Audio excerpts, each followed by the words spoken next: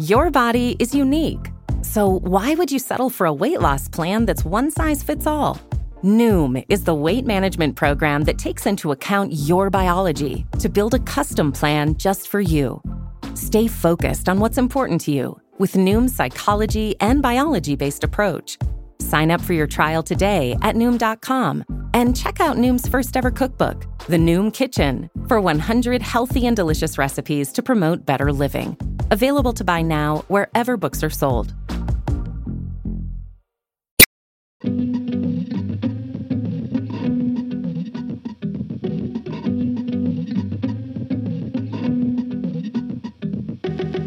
Hello and welcome to Good One, a podcast about jokes. I'm your host, Jesse David Fox. Happy holidays, as this is our holiday spectacular. What does that mean?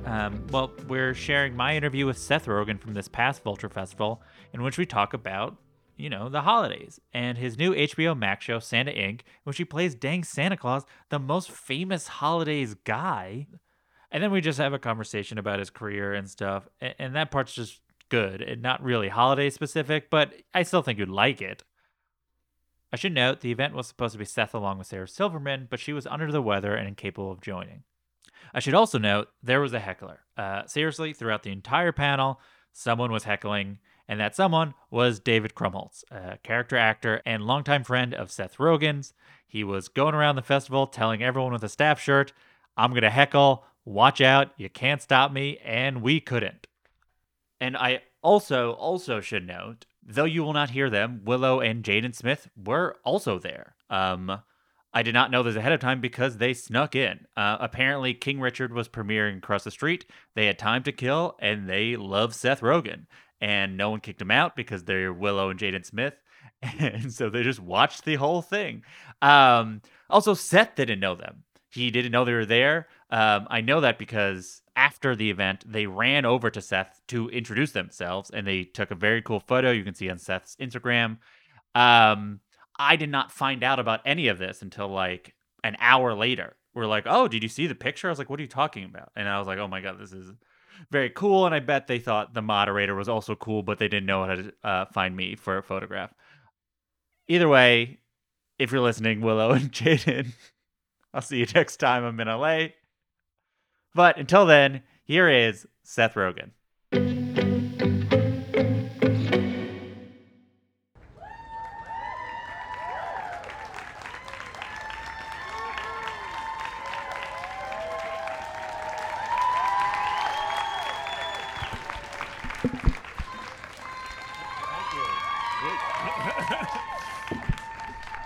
Hello. Check.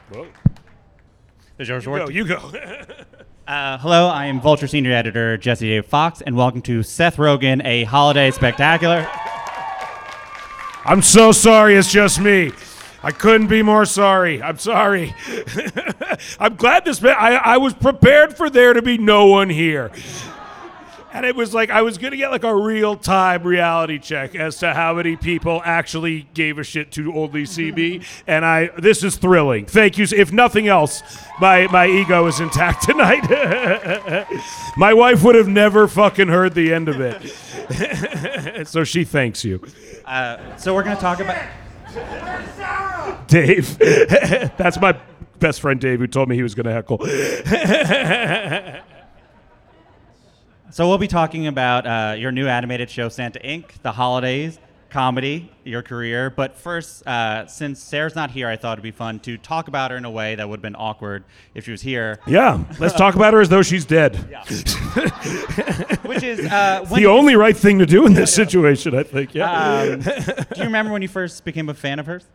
Yeah, of course. And she does hate it when to talk about this in front of her. But I remember when she was on Seinfeld as one of Jerry's girlfriends, and then I was a big Larry Sanders Show fan. We have one other out of 200 people.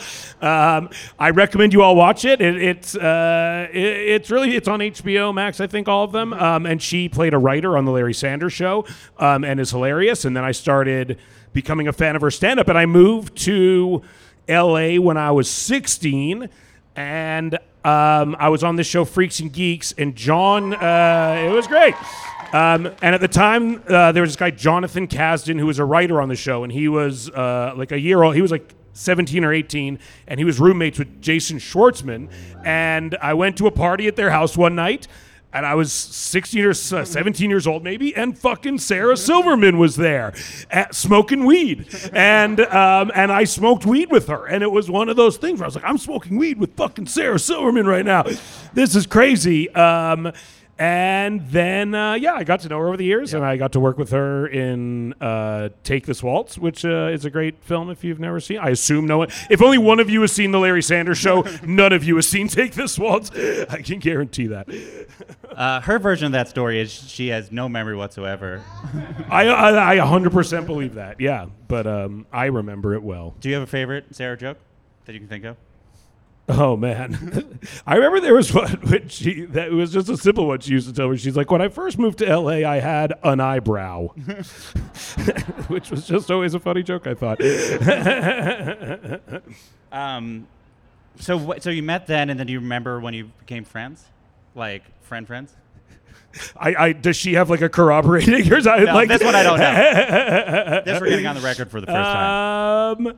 I can't remember the exact. Probably when we made that film. That was like 10 years ago. That was probably when we became closer. We spent a lot of time together there. We would sneak off and smoke weed in the alleyway near the set we were filming in. And I think that's when we first hung out like a lot. Yeah. And now you are in a HBO Max animated show together called Santa Inc.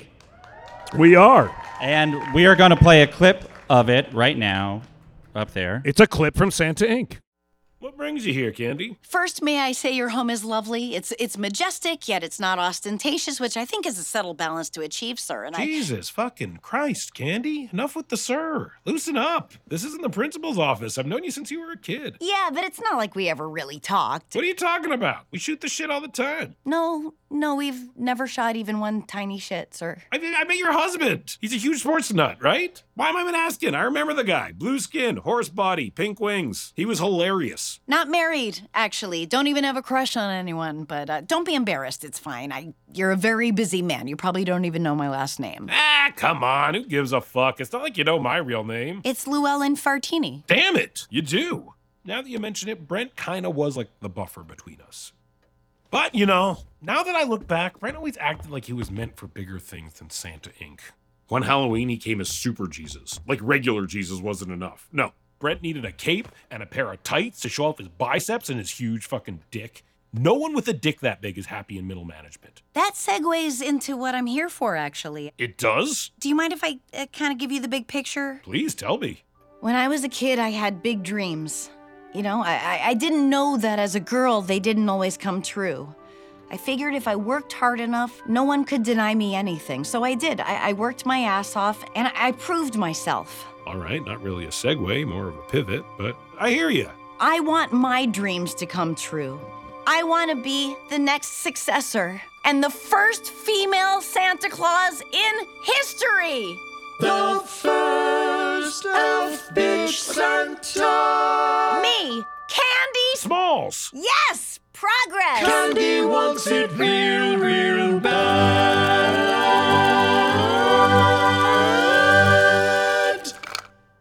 I'm the most progressive Santa in history. I'm a real change agent. I'm an ally, which I can't label myself as, but I've been labeled that by others. And Brent, the first black successor, was a huge part of my legacy. But maybe it's time to make history again. I need to think about it, but this could be really fucking awesome. Okay, very cool. Oh man, let's see what those bozos are up to now.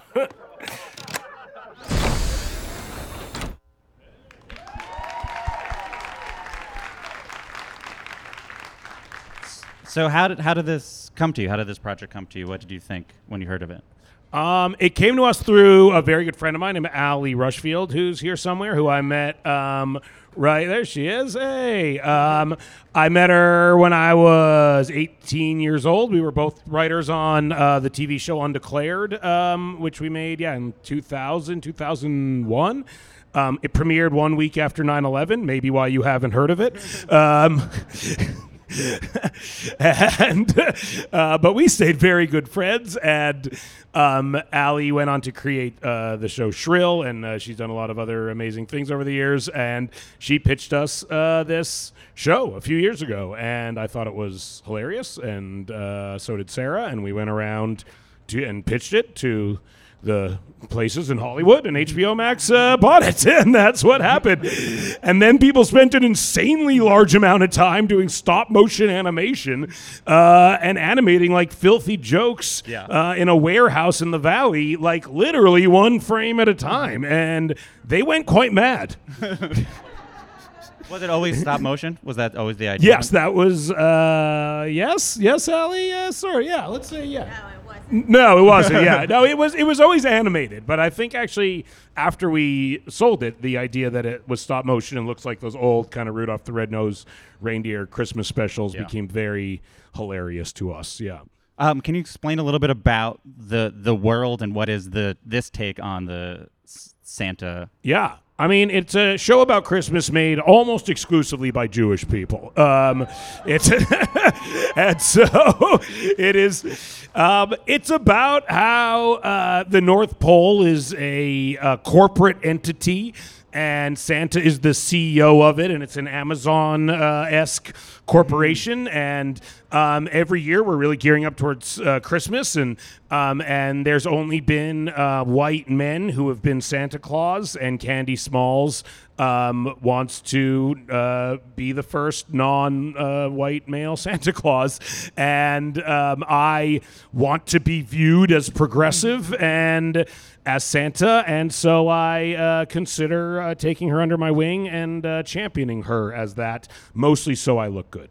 Did you have any inspiration for this sort of version of self-congratulatory allyship?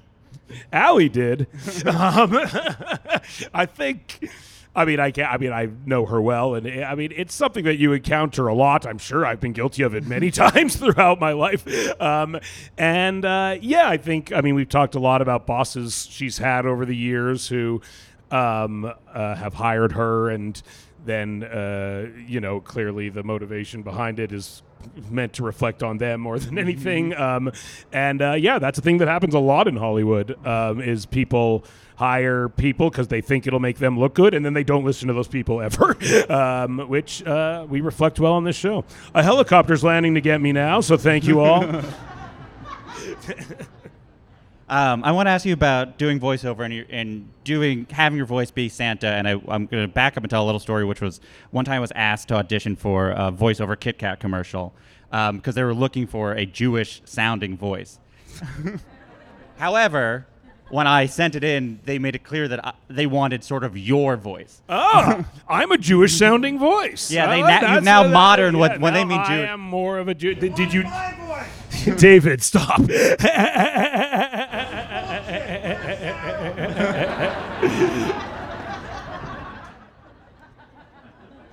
He literally was texting me, like, I'm going to scream stuff. And I was like, I don't think you will. And that he is.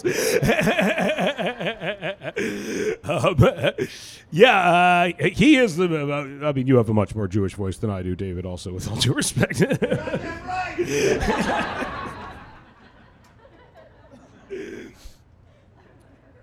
Go on. Sure, yeah.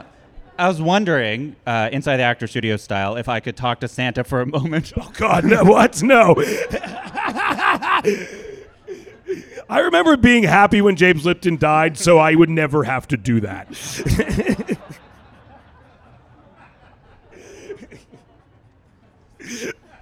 That was just to make Dave laugh. But can you talk a little bit more? Yes, of course. So then who is your Santa? Santa, yeah, he's a boss who wants to be, he's a boss who thinks of himself as progressive and who knows that he will have a legacy and that he wants his legacy to reflect what he thinks is something that will be viewed as positive in the world. It's like the exact opposite of what Mark Zuckerberg seems to have done.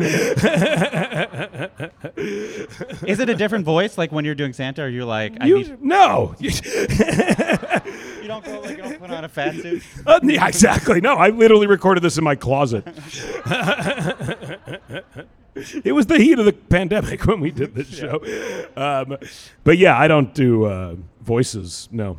So you are famously Jewish. I am. So I want to talk about Christmas and such, but first, what was your relationship to Santa growing up, specifically? What did you think of him?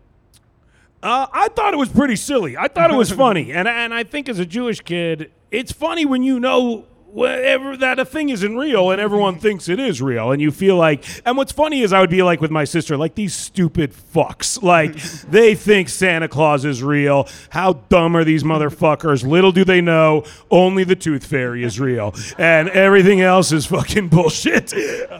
Literally, that was like a conversation we would have, is like, these dumb idiots. And I probably ruined Christmas for a lot of kids. Like, I thought it was funny to tell kids that there was no Santa Claus. Do you remember the reaction you got any of those times? I told John Daly on Freaks and Geeks there was no Santa Claus. And with all due respect, he should have known. How old was he? He was like 12 or 13 or some shit like that. But I did tell him there was no Santa Claus at an age where I was appalled he did not know that there was no Santa Claus. How does that conversation even come up? I think he referred to Santa Claus. In a way that it wasn't fictional, in a way that it was real. And I think I was like, there's no Santa Claus. And I think I saw in his face, he was like, yeah, of course there's no Santa Claus. And I was like, oh no, I just destroyed his life. Yeah, real bummer. He grew up to be a great guy. Very successful writer, director. It was important at that point that you had to be like, you gotta welcome to the real world. This is Hollywood. Yeah, I think it's like, I don't know. Are there parents here who've told their kids that Santa Claus is a thing, knowing one day they will tell them it's not a thing? Yeah, good. Maybe, is it going away? Do people still believe it? Does the average kid still believe in Santa Claus? Do they? But I've been told people are now saying you shouldn't tell them Santa Claus is real because of... It's a weird thing to teach a kid a thing just to lie to them. like specifically to tell them one day it's not real. Yeah. Like, that is a weird practice, I think. Yeah.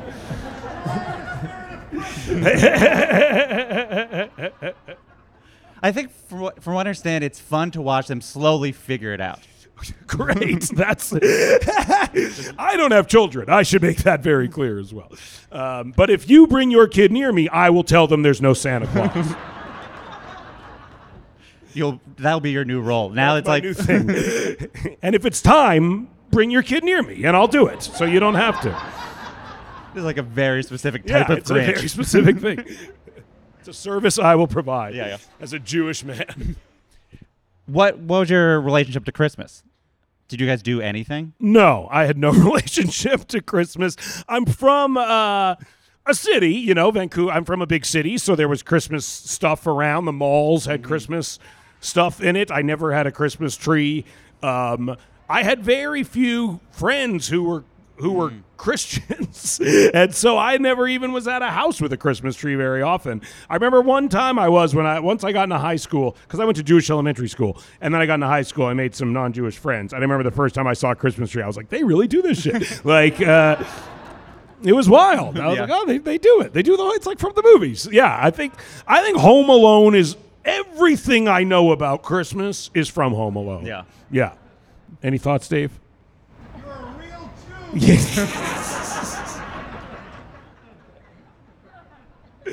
He's not Jewish, so that's a fucked up thing. Did you have a favorite Christmas movie other than Home Alone? Home Alone is the best Christmas. I mean, is Die Hard? I don't know. There's that debate of Die Hard, but Home Alone is a great Christmas. Home Alone's one of the movies that made me want to make movies. I think because it's like I was Macaulay Culkin's age when it came out, and it was a movie that it was like an action movie with a kid as the star, and it for sure was like heavily inspirational on me, which is a weird thing to say, but it's very true. Have you revisited and you still feel like this is still what I want to do? Yes, 100%. I love Home Alone. Physical comedy's great. It's a hilarious movie. The scream Daniel Stern does when the spider is on his mouth is one of the funniest moments ever in a movie. Daniel Stern, Jewish. All interview. We're just gonna name Jewish people. If they We come could up. just name Jews. They're Yeah. making lists, so.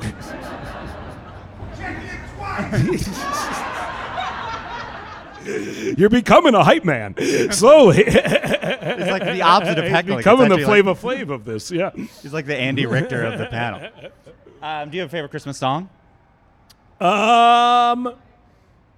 The Run DMC one is Christmas in Hollis is probably one of the better Christmas songs, I think.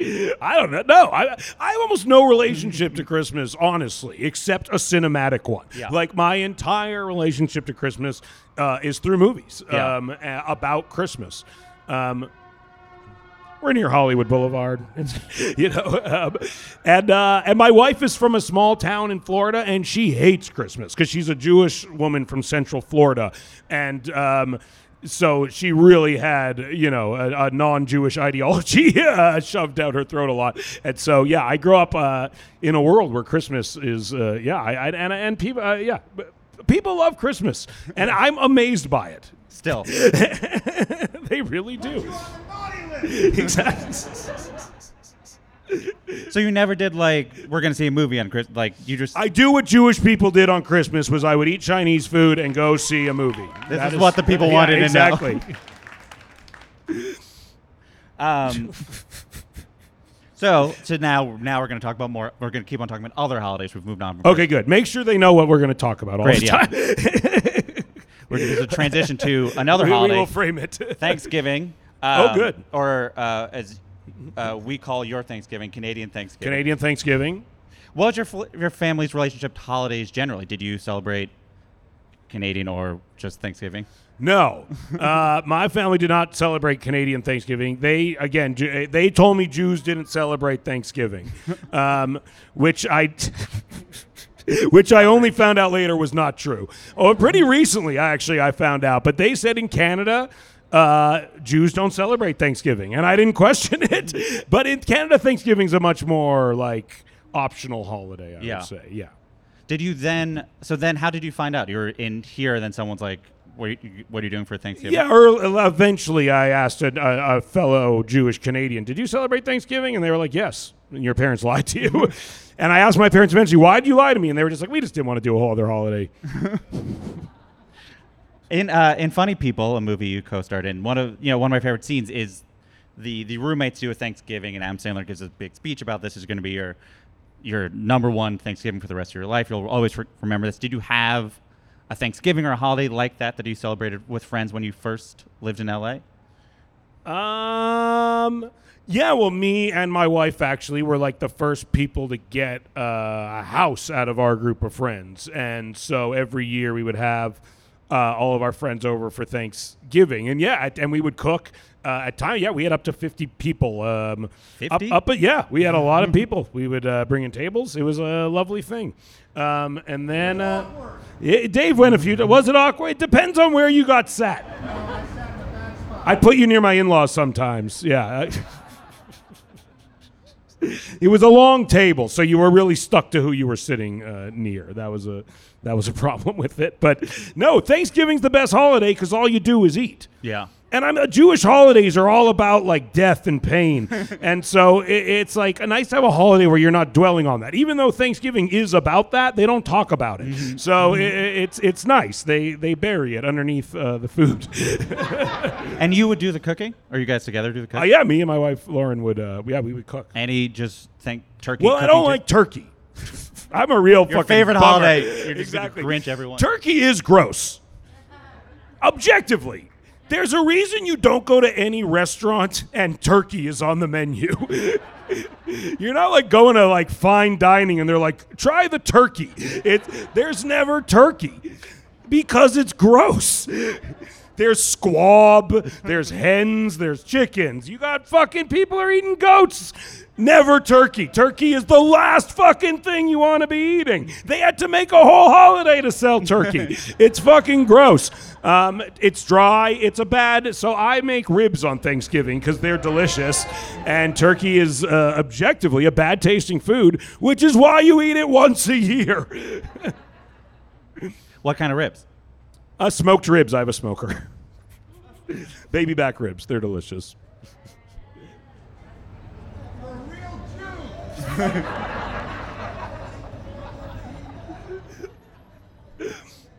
He was yelling this at the Queen Sugar event, is what's weird. We'll be right back with more me and Seth Rogen.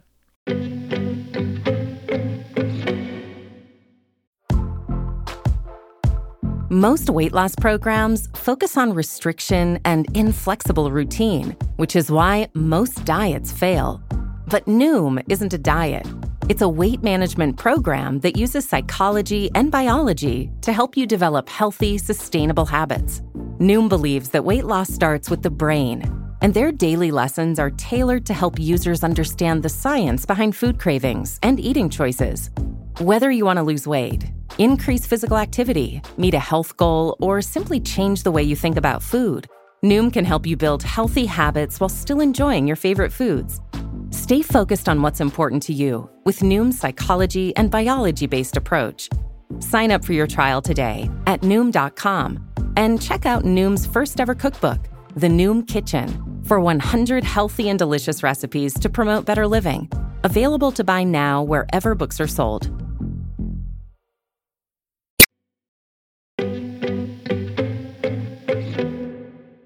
And back to Seth Rogen. Take it away, me. Do you have any suggestions for how you would? This is a transition into to keep you guys posted. This is a transition into the weed conversation. Great. How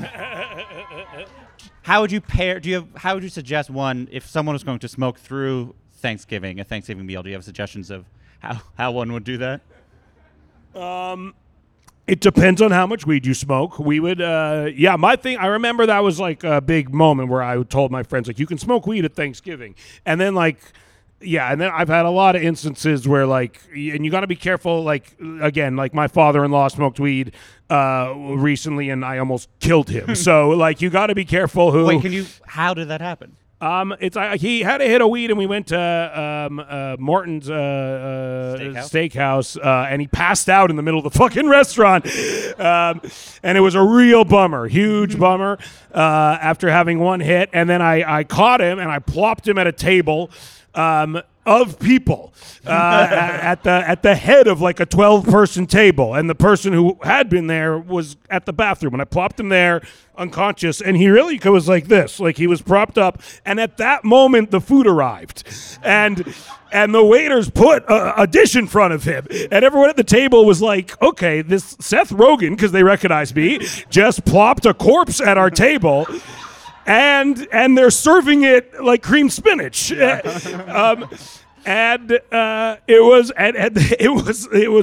everyone was looking, and eventually my father-in-law came too. I brought him back to sit down because he didn't want to leave. He felt bad, and then at the table he started taking his pants off. Literally started, and I was like, we gotta go. And I carried him out. And I've not gone back to Morton since. But and so if you're smoking weed at Thanksgiving and your father-in-law's there, an older member of the family, I was also I was at a friend's wedding, and I didn't do it, but the bride's father smoked weed and passed out on the dance floor, and everyone assumed it was me. So I had like 200 motherfuckers being like, Seth, what'd you do?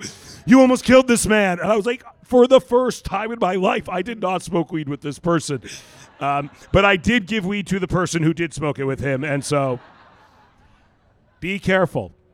Weed is strong these days. So Thanksgiving, you gotta get a sense of who everyone. Get a sense of their tell them one hit, and then tell them to come back in 10 or 15 minutes, see how they do.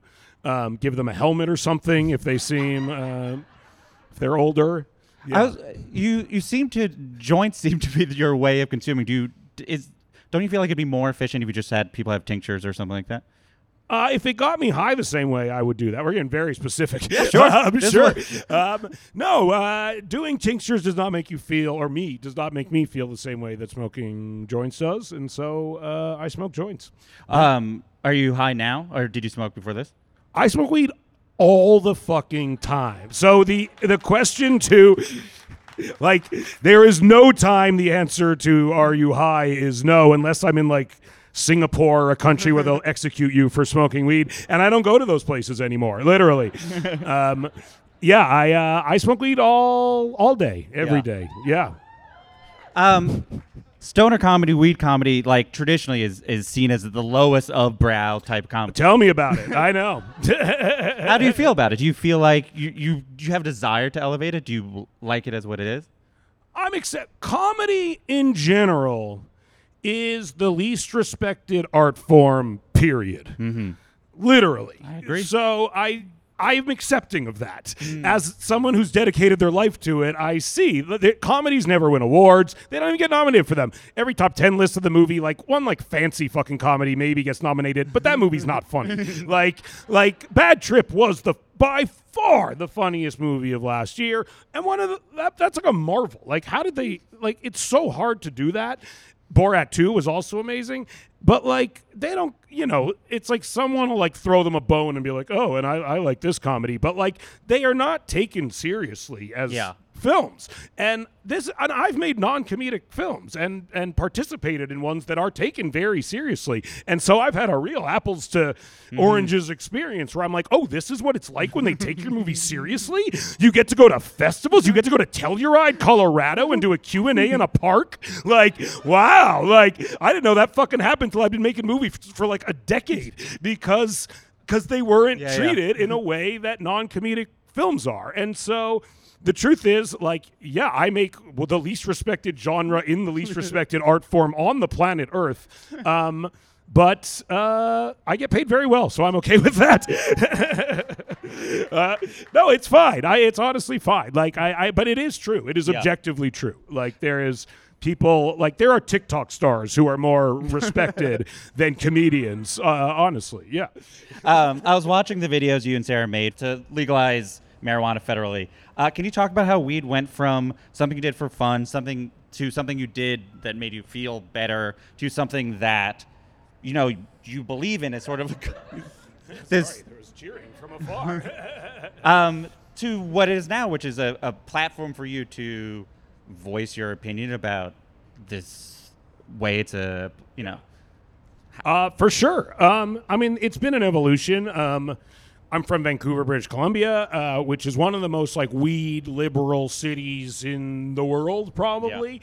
Yeah. And I grew up, I'm a person who is very not likely to get arrested for weed because I'm a white guy in a place that weed is very, accepted. And then I moved to America and I didn't have really any of the stigmas that a lot of Americans had about weed, and I didn't understand America's history with weed until I had been here for years, because I just honestly didn't really even consider it that closely. But eventually, as you dig like 1 millimeter beneath the surface of essentially everything in America, racism was 100% the reason that weed is illegal. And as someone who loved weed and benefited greatly from it, that obviously is fucked up. So doing things that help make it federally legal and supporting causes that allow people to get their records expunged or erased is easy to do. But it really comes from a place where like I need weed to function. I mean, I've talked. To me, it's like wearing glasses. Like literally, like. Could I walk around all day without glasses? Yes, I could. Like, I don't want to. It's much better that I have them.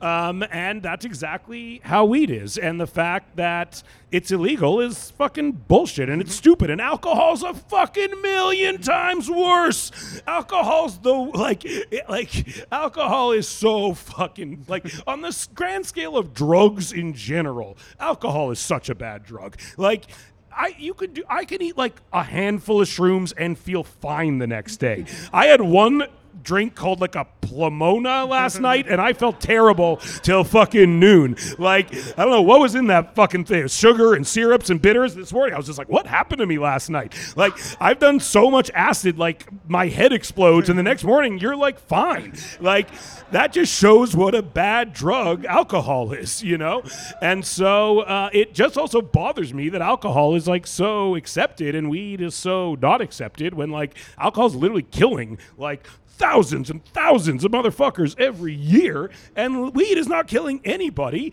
and they just don't. It was just made illegal for racist reasons, and it's still illegal. Yeah. We get it. Shut up, Dave. Dave has that thing when he smokes weed, his body goes funny. So he had to get in a hot bath once. Yeah. Can you tell that story? No. David, can you tell that story? Yes, I have cannabinoid hyperemesis syndrome. It's very rare. Where I get sick from weed. He does, but we used to smoke weed all day, every day, so it's a real bummer. Real fucking bummer. Yep. So, Hanukkah.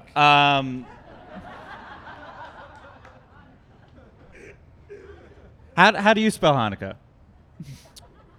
Chet, Aleph, Nun, I don't know, with an H. Yeah. Cool.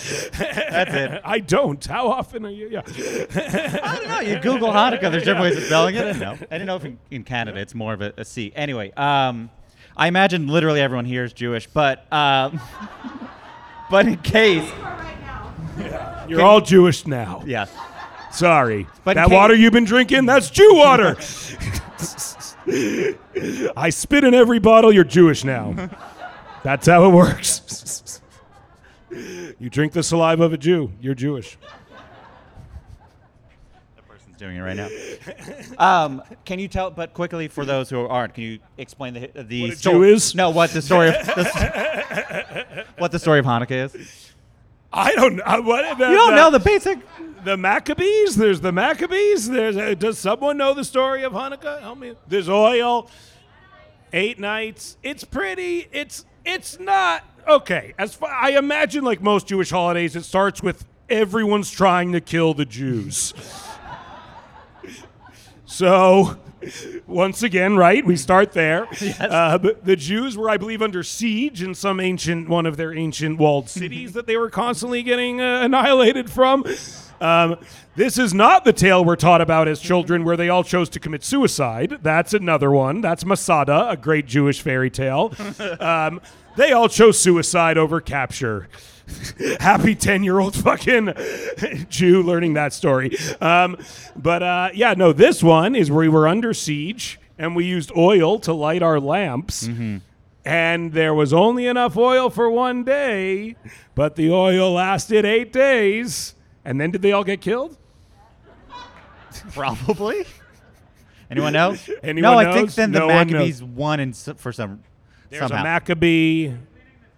They were cleaning. Where's Sarah? Let's call her up and Tell ask me. her if she knows. I don't think she would know. I think she would know less. That is the story of Hanukkah. Did you celebrate it did you celebrate it as a holiday? Or did you celebrate it this is our Christmas? No, my parents were not. My parents were socialists, so they were not big gift givers in general. That's the downside to having socialist parents. You don't get a lot of gifts. My parents, Jews don't know when Hanukkah. Can anyone tell me when Hanukkah actually starts this year? The 26th, 28th. It starts early. That's. Exactly. That's what's funny about Jews' relationship to Hanukkah is we don't even know when it is. They change when it is every year. They keep it moving for us. That's how fucked up. That's how much they don't respect our holidays. Don't even keep them on the same date. You can figure it out, Jew.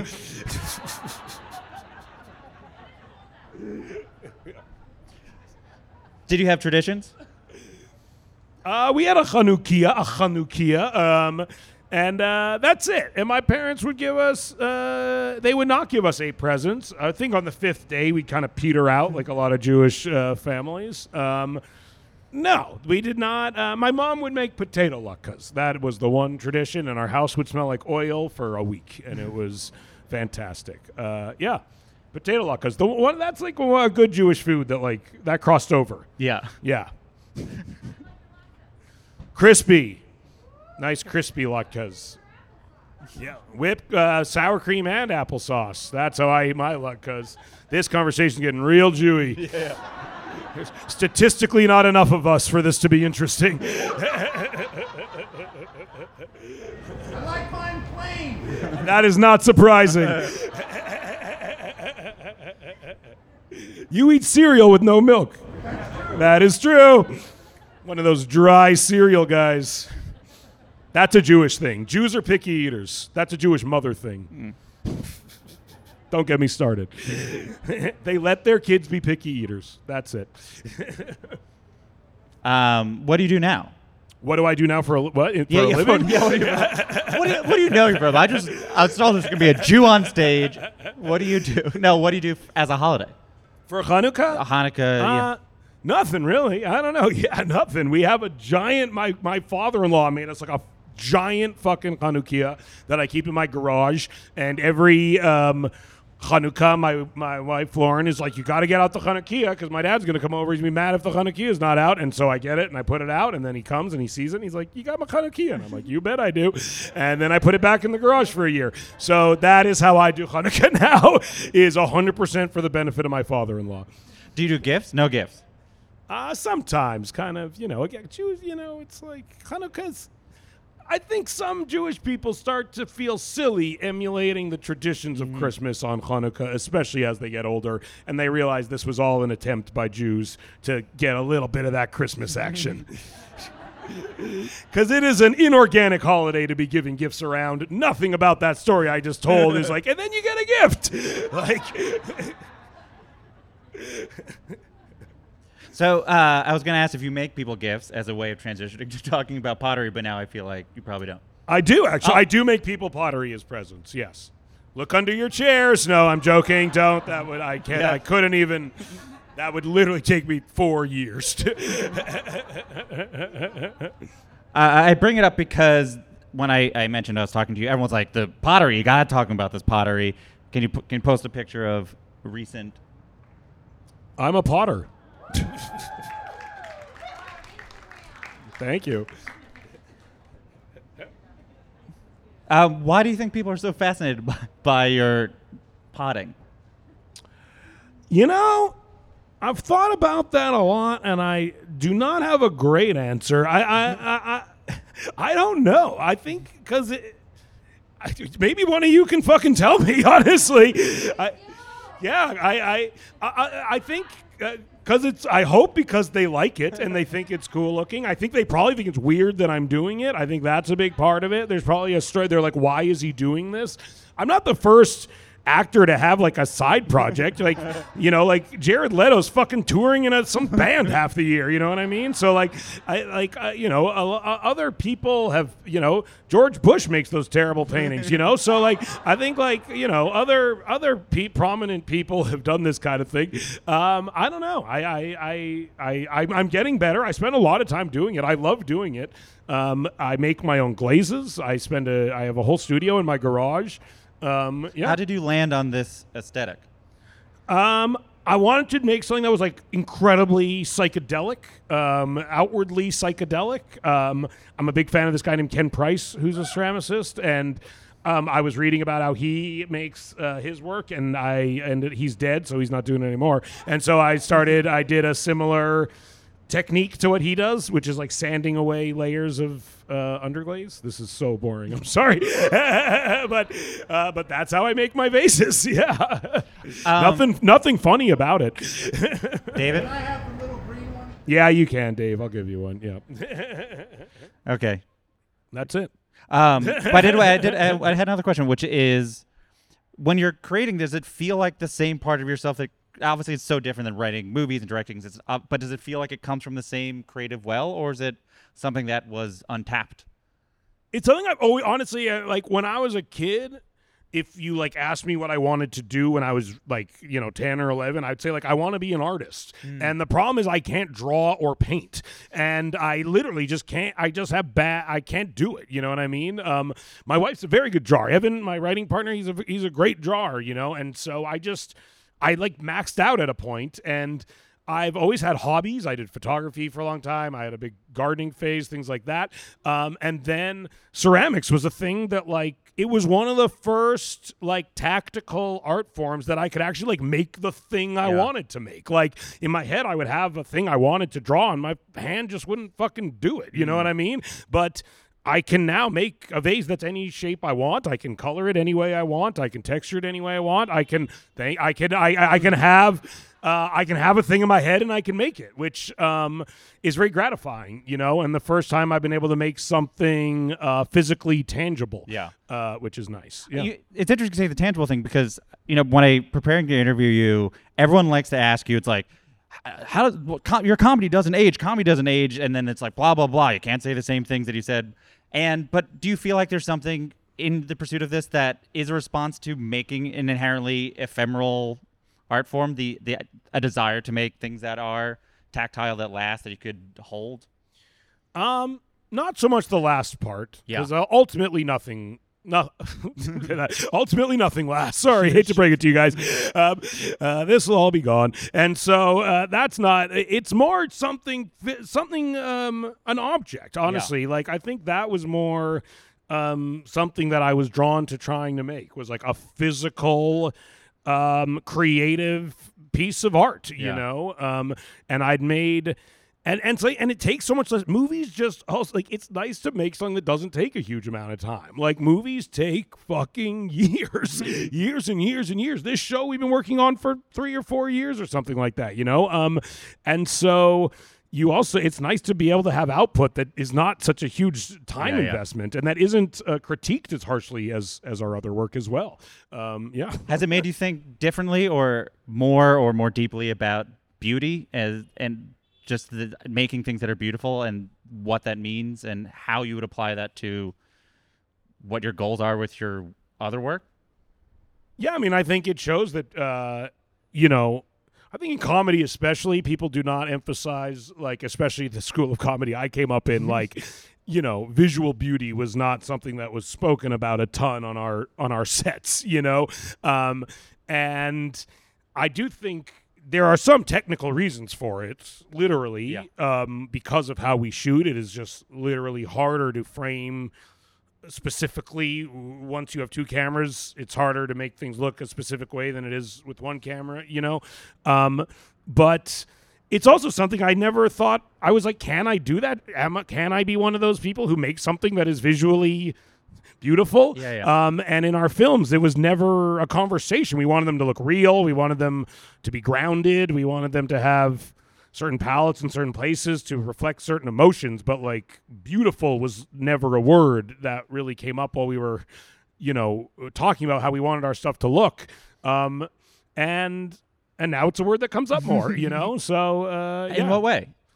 It just is something that I think I've become much more aware of. Palette, how colors go together. Now that I work with colors so much, I can just see, like, I like how these colors look together. It's not something I ever put thought into before. You know what I mean? I never put thought into, like orange and green and purple or a color combination I really like. You know what I mean? But now, especially as we make more animated things and you can control the world more and, this show is very beautiful, Santa's Ink, and the lights are all real and interactive because of the stop motion. It's the way it hits is in the lens. It's a very colorful, pretty show. So yeah, it's nice to do that. I was looking at it and I couldn't believe the last. I'm so sorry Sarah's not here. I can. No, this is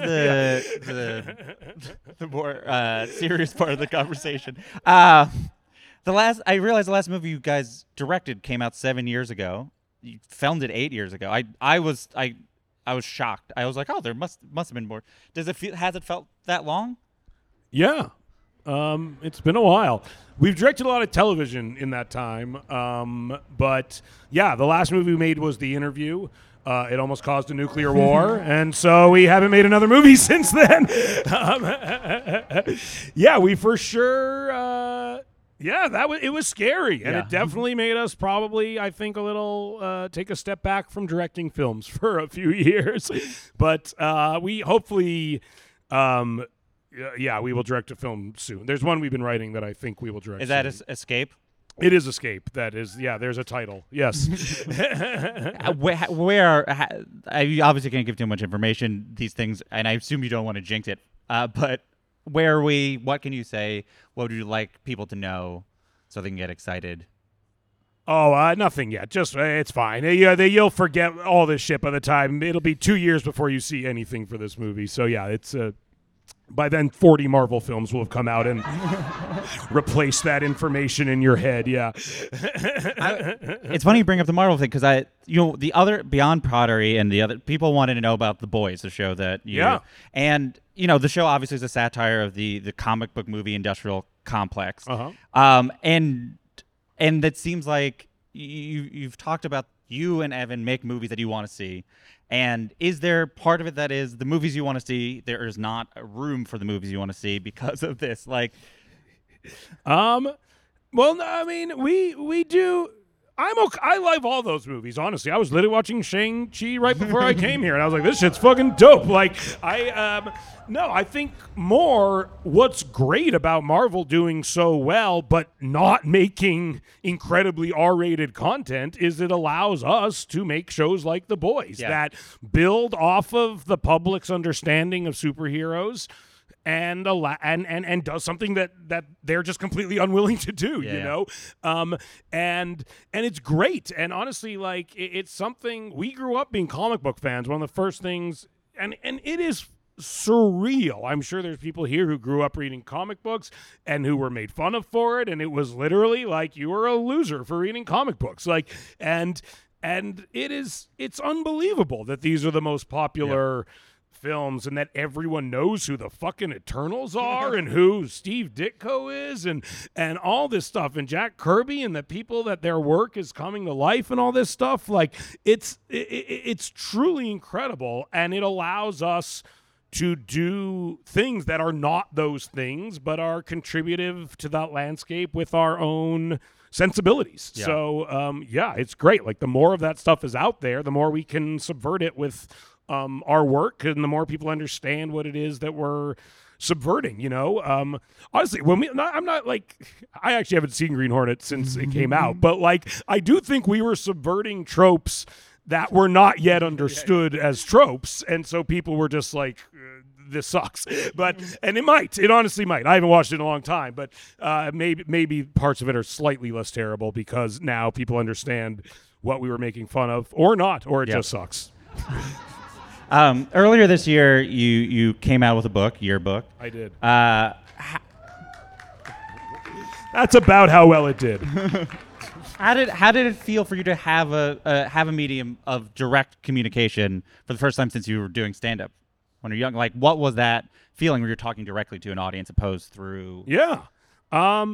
It was great. I mean, truthfully, I just wanted I wanted to make something very funny first and foremost, and I knew that just personal stories were what people found very funny. And I just saw with Superbad and how much people, like, it resonated with people, and it still resonates with people. I was just like, oh, I have, if people liked, like, the 20 stories that we kind of hobbled together to create that movie, I have many more stories like that. And I just wanted to make the book to be funny, though. Like, honestly, I have nothing else to say, like, I've said a lot over the years. I have no real, like, agenda anymore as far that is like that I feel like I need to put. Now you can just, like, yell at, you can, like, motherfuck Ted Cruz on Twitter. Like, you don't need to, like, put that in your work. You know what I mean? And so, like, I don't, like, it's nice to be able to make something where its only agenda is to be very funny. Yeah. And I know the best way to do that is by being very personal.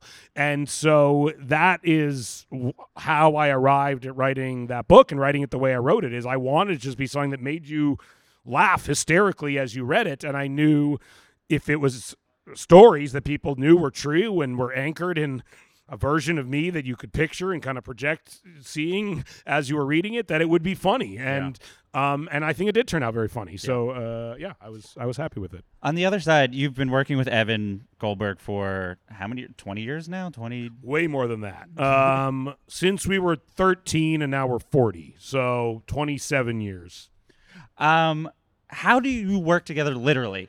Like, do you share screens? Do you trade a laptop back and forth? Final Draft actually just made this thing called Collabo-Write, which is amazing if you're a writer with a partner and you could both.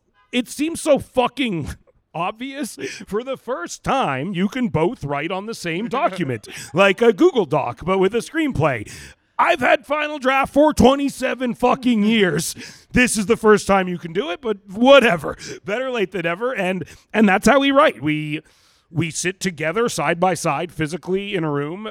He was in Vancouver for a year during COVID, but now he's back, and we sit together, and we both have the script on our computer, and we both write at the same time. And Have you guys ever gone to couples therapy? No, we don't need it. We have a very good relationship and a very good partnership, and honestly, like, we like developed as a partnership. Like, I think throughout our childhood, we had to learn how to deal with being in a team and having a partner, and I think we're both in like very good marriages as a result of it, and we have we don't take it for granted. We know a lot of teams that have broken up over the years, and I don't think we will, because our brains formed around one another in many ways. Yeah. Nice. He's also Jewish. You know, on Santa Inc., Santa spends a lot of time thinking about who his successor is and what that would mean. You're about the age Judd was when he brought you in as a producer on 40-Year-Old Virgin. Yeah. How has your definition of professional success evolved to be less centered around your own stardom, your own self? You say that as though it hasn't. Yeah, I mean, as a producer, a large part of what we do is bring other people's work to life with our company, you know, or at least try to. I definitely look back on how I was very overtly mentored, you know. It was not like, hang out and you'll pick stuff up. It was like Gary Shandling sitting me down and being like, here's how, like, you write a comedy scene. Like, here's why Larry Sanders Show was funny. Like, here's how we tracked the emotions of the episodes. And Judd explaining to me, like, here's how Jim Brooks would explain to us, like, on The Critic, how a scene should be written. Like, and I got to know Jim Brooks. And I'm very lucky in that, like, you know, I'm almost 40 now, but I got to really interact with a lot of these, you know, McKay, guys like that, and they were all very nice to me, and I was very young. But I was very, like, overtly taught, and I try to you know, explain things. I don't want to fucking just run my mouth off, but if people seem genuinely curious, I try to take the time to explain what it is we're doing and why we're doing it. I try to be someone who people feel they can ask questions to, and about the process on the things we're making, you know. And I try to, you know, again, I've been very lucky in that, like, a lot of people that I really are amazing have, like, shared wisdom with me over the years, and I try to, you know, do things like this and impart it to me. I mean, no, this is self-serving. Don't get me wrong. I very much try, and I find people that I genuinely think are funny and hire them and bring their work to life. You know, who excites you right now? Either someone you're working with or just someone you see that's coming up. I think Tim Robinson is wildly funny, and I think I don't know if you haven't watched I Think You Should Leave. It's like, it's so funny. It's like, it's wildly hilarious in a way that is just like refreshing and exciting and really just amazing, you know. And what else? Big Mouth is very funny. David Crummell, it's been funny for 30 fucking years, this guy. Since Life with Mikey, you've been funny. What else, you know? Big Mouth, I think, is very funny. I've been watching that Chicago Party Ant with, like, Barinholtz and his brother produced that show. That was making me laugh really hard. Who else is funny out there? I thought SNL has new funny. Sarah Sherman is really, really funny, I think. I'm glad I follow Ashley Ray, who's here. Through her, I started to follow who Sarah was, and then she got cast on SNL. So, there's lots of funny shit out there. When you see that, do you, like, I got to reach out to them, I got to work with them? Not in the, I don't know why I made it seem like it was creepy, but I meant, like... Yeah, I do. I do this a lot. Hello there, what are you doing? I like your comedy. Whatever. Can I have some? Yeah, chill, normal way. May I have a piece? Yeah, sometimes there are. If it seems like it won't be creepy, I do reach out to people on social media and stuff, and I express that I think they're hilarious. Yes, very much so. I was listening to your new podcast, which I like quite a bit, and I wanted to ask you about something you said on one of the episodes, which was on the believe on the set of 40-Year-Old Virgin. Paul Rudd helped teach you how to be a famous person. Yeah. And again, you're about the age Paul was then. What have you learned about being famous that you would have been useful to hear then? That I think that in and of itself is a skill set that can be developed, and that not everyone who's a very great actor is good at being a famous person. Like Dave, for example, he's terrible at it. And not everyone who's great at being a famous person is talented in any way. And we have a lot of those people in our culture as well. They are two very different skill sets, and some people have both of them. One of the most defining stories when I learned a lot about myself, especially how I deal with fans and things like that as a famous person. I was once on this is hilarious.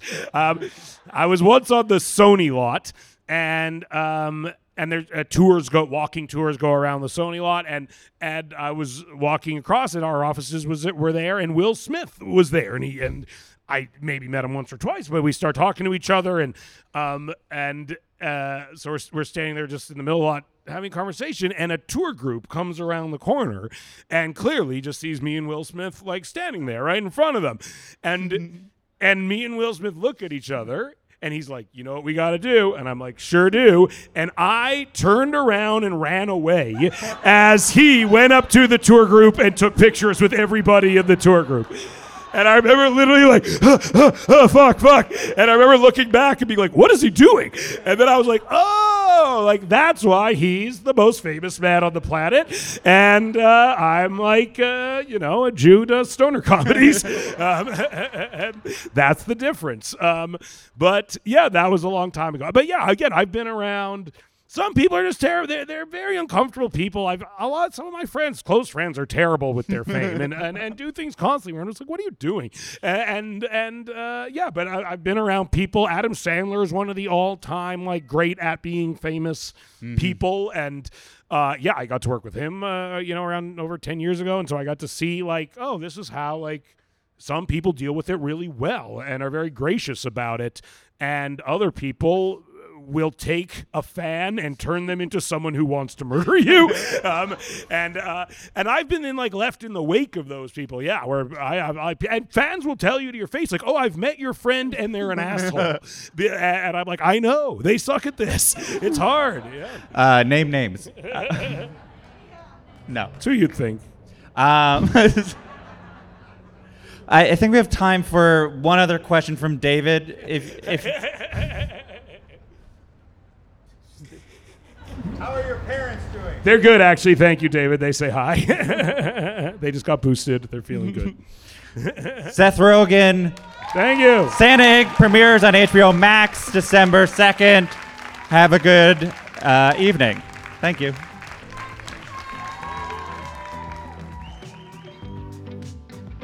That's it for another episode of Good One. Stream Santa Inc. on HBO Max. Follow Seth Rogen on social media at Seth Rogen.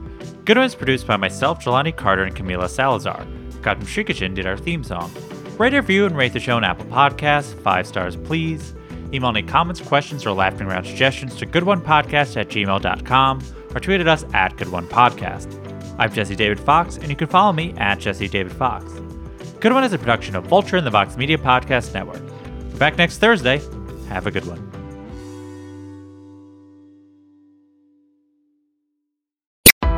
Why do you run? Why does anyone? I always thought that runners loved running, and that's not the case. Most runners hate running, but they choose to do it. In the new docuseries Running Sucks, brought to you by Team Milk, Abby Ayers learns why women runners everywhere are driven to go the distance. It really is about taking my power back and proving myself wrong. Team Milk is about fueling women's performance and helping them along their marathon journeys. You can sign up now for the inaugural Every Woman's Marathon taking place in Savannah, Georgia on November 16th, 2024. Learn more and register at everywomansmarathon.com.